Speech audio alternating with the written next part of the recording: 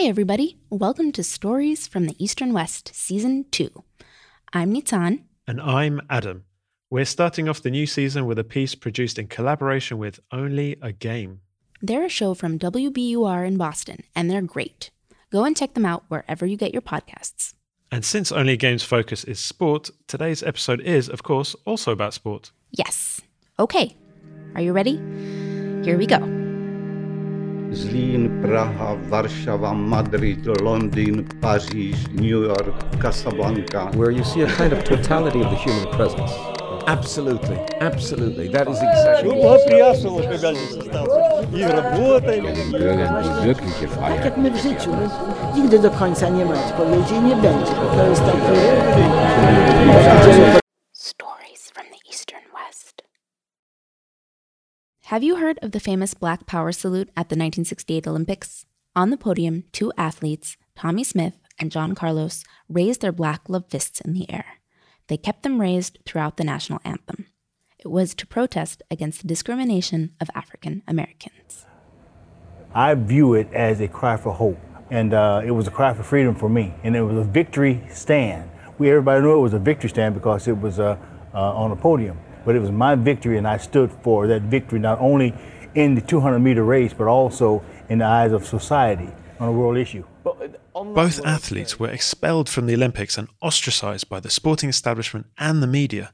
Today, their protest stands out as one of the greatest moments in Olympics history, an act of great bravery and the most notorious example of using sporting achievement for a greater cause. In the former Soviet bloc, there was a similar, maybe even stronger instance of politics suddenly colliding with the world of sport. Yes, and as was typical in Eastern Europe behind the Iron Curtain, it wasn't as overt as the Tommie Smith and John Carlos protest. Let's turn back the clock and go back to Moscow, 1980.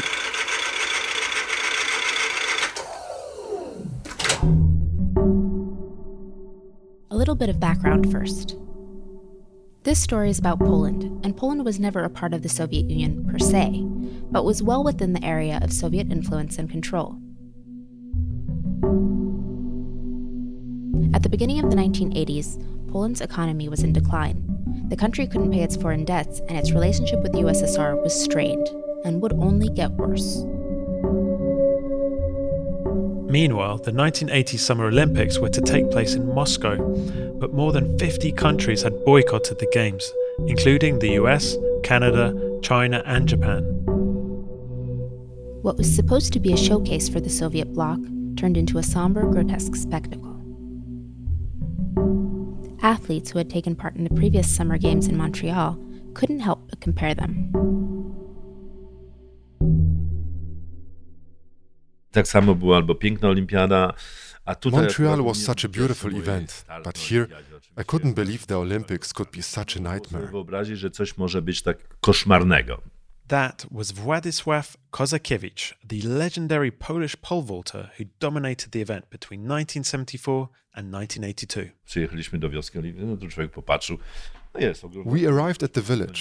I looked around and, well, it was surrounded by barbed wire.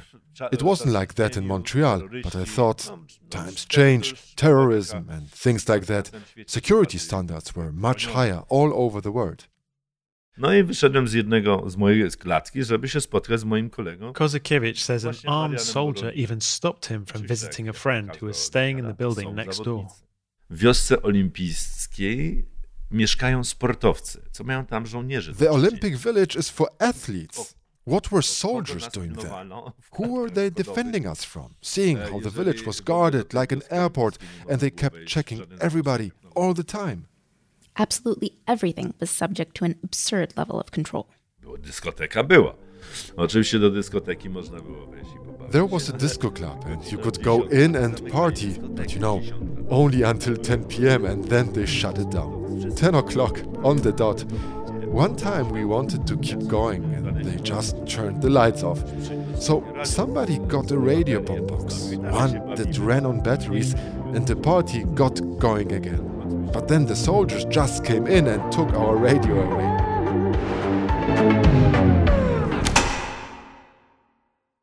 So, the overall atmosphere of the Moscow Olympics was pretty stressful. And for Kozakiewicz, there was a lot at stake. He'd broken his foot at the Montreal Games and failed to medal. Even though he'd won many major events over the previous 4 years, the fans at home were eager for him to bring back some Olympic hardware. But the Soviets weren't going to make it easy. Ja wtedy się strasznie denerwowałem. I was incredibly stressed out. We knew that they were obviously cheating, that they were doing everything to make sure the Russians won. Kozakiewicz saw a Soviet long jumper awarded a 4th attempt, even though he'd fouled 3 times and should have been eliminated. And he says in shot put and the discus, the judges were cheating too, rounding up the measurements just for the Soviet athletes. By the morning of the final, Kozakiewicz was a mess. Przed wejściem na stadion nie potrafiłem sklecić zdań. I was so stressed I could barely talk. I hadn't slept, so in the morning I was like, okay, I'm done with this. Sleepless nights are too much. But that feeling only lasted until I entered the Do stadium. momentu, kiedy wszedłem na stadion.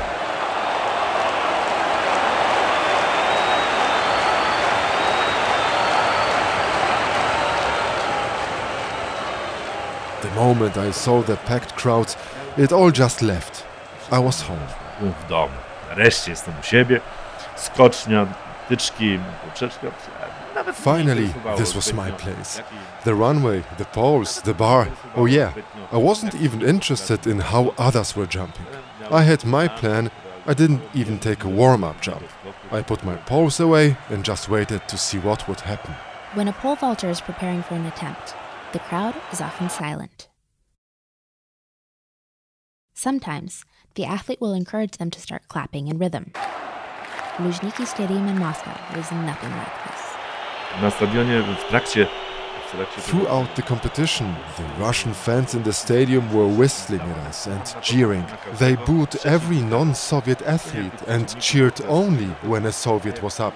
They did everything they could to get under our skin.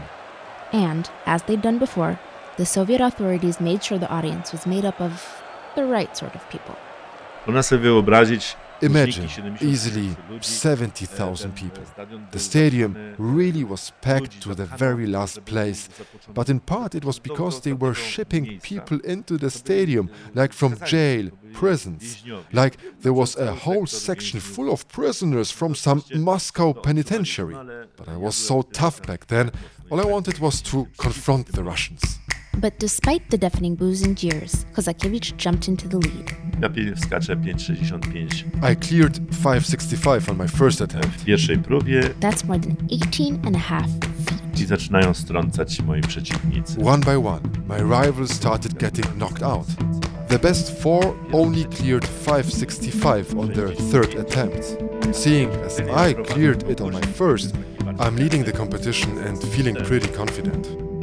Kozakiewicz had the lead, but his rival, Konstantin Volkov, had the support of the Moscow crowd. My anger was mounting as the competition went on. With only 4 pole vaulters remaining in the competition, Kozakiewicz took his turn and cleared the bar at 5.70 on his first attempt.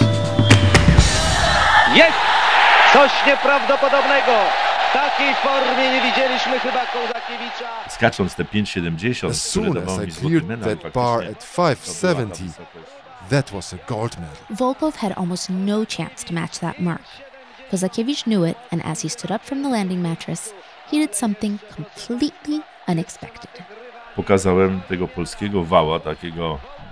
I told them, I showed them the arm. You know what I mean. Put it in their Soviet face, showed my anger for all their whistling.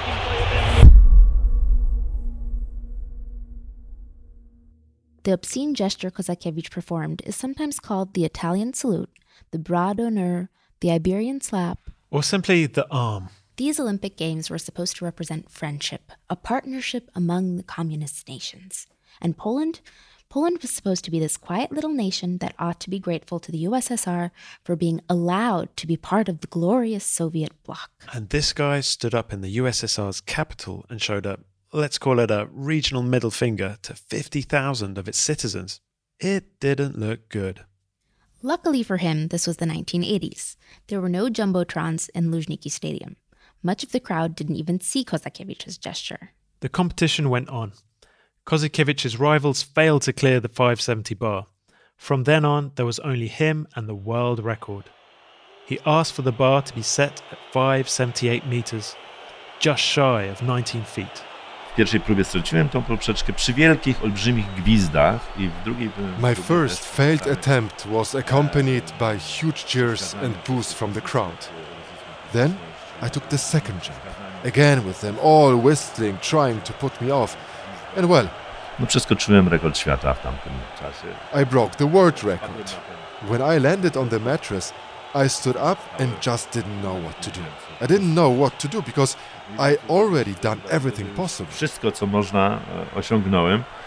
So, after lying on the landing mattress for several seconds, Kozakiewicz stood up and... did it again. Nobody in the stadium seemed to notice.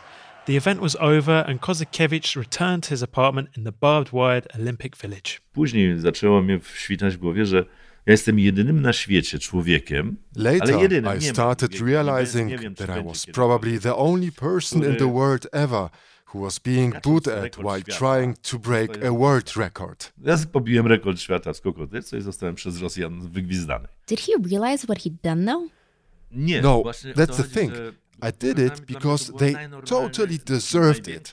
It just came completely natural to me. Kozakiewicz didn't intend to make any sort of political statement. Of course, the political context was there. Poles were often targets of Soviet propaganda for their political disobedience, and almost everybody in Poland was fed up with the whole Soviet bloc Warsaw Pact situation. But Kozakiewicz, he wasn't thinking about any of that. He simply very emotionally reacted to how the audience had been treating him. Reality, however, soon made him realize what he had done. Dopiero następnego dnia, jak the very next day, the head of the Polish Olympics team took him aside and said, "No ale wczoraj pokazałeś tego wała. That gesture you did yesterday, they want you disqualified and your medal taken away." Co mi medal zabrać? Za wała? Mówię, ja rozumiem. I looked at him. I couldn't believe it. Take my medal away? If I would shown everyone my butt or punched somebody, then I would understand. But for this, I must have gotten to them. The Soviet ambassador in Warsaw officially demanded Kozakiewicz be disqualified for life and his medal rescinded for, quote, offending the whole Soviet nation. A disciplinary commission gathered and voted in favor of Kozakiewicz's disqualification.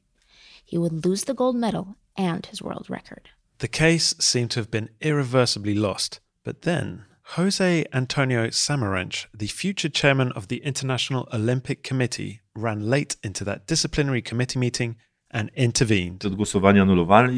Somehow they annulled this vote and decided they weren't going to take my medal after all. I heard it was a real knife edge as to whether they were gonna take it or not. Outside the sporting world, the incident took on a life of its own. Poland was on the brink of a social and political revolution, with its first major strikes coming in the following months. When Poles saw Kozakiewicz's gesture, they loved how it showed defiance. That arm became a symbol for the whole nation rising up against the Soviet Union. When Kozakiewicz came home, people on the streets wouldn't let him pass, chanting his name, shaking his hand, hugging him, cheering him on, tossing him into the air even. Suddenly he was a hero, someone who had single-handedly stood up against tyranny, had won even, and had spoken for the whole nation. He became a symbol of resistance, So for Kozakiewicz, the real trouble was only just getting started. The Polish Light Athletics Association, his employer, was still essentially controlled by the Soviet government. Back in Poland, thanks to that arm, they soon started disqualifying me from different events. They would take my passport away sometimes, make me stay home. They even took my stipend money away. But basically, I was jobless. They still wanted me to train and be in top form, but at the same time I wasn't allowed to compete and I wasn't getting any money at all. Later on, I was just so sick of it all that I wrote them an official letter saying I was resigning from ever representing Poland at all. In 1985, Kozakiewicz packed his car and drove to Hanover, West Germany, never to return to the People's Republic of Poland again. He competed as a member of the Hanover Sports Club, and then, in 1986, he became a German citizen and started representing Germany. West Germany was officially considered a hostile state to communist-ruled Poland, and Kozakiewicz's emigration was regarded as treason. The home he owned in Poland was taken away, and the Polish communist authorities tried to use their leverage to stop him from taking part in competitions all over the world. His exile ended in 1989, when Poland finally shook off Soviet domination. Kozakiewicz still lives in Germany, but he often visits Poland, where his protest at the 1980 Olympics made him a national hero. Powiem szczerze, ten gest mi pomógł w życiu niesamowicie. Speaking honestly, this gesture really helped me a lot in life. It even showed me that I shouldn't move away. I know what I did gave other people a lot of happiness showing that. And I'm proud I showed them, let them see that you can resist in your own way. But it wasn't heroic, and I still don't think of myself as a hero. And the obscene gesture Kozakiewicz performed in that Moscow stadium in 1980, the Italian salute, the bras d'honneur, the Iberian slap or the arm, went on to be nicknamed Kozakiewicz's gesture in Poland. And that's the only term people use for it.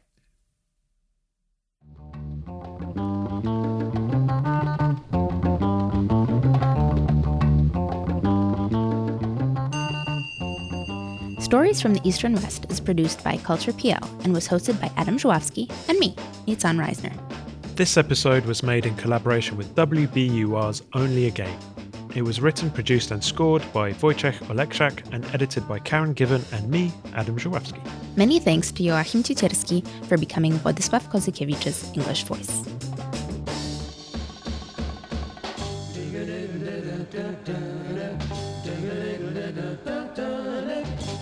The music in our credits is a song by DJ Spike and Break the Funk. If you want to see notes from this episode, tap the show art in your app or go to sftew.com. We've got lots of interesting extras on there, including a video of Kozakiewicz's winning jump and that gesture.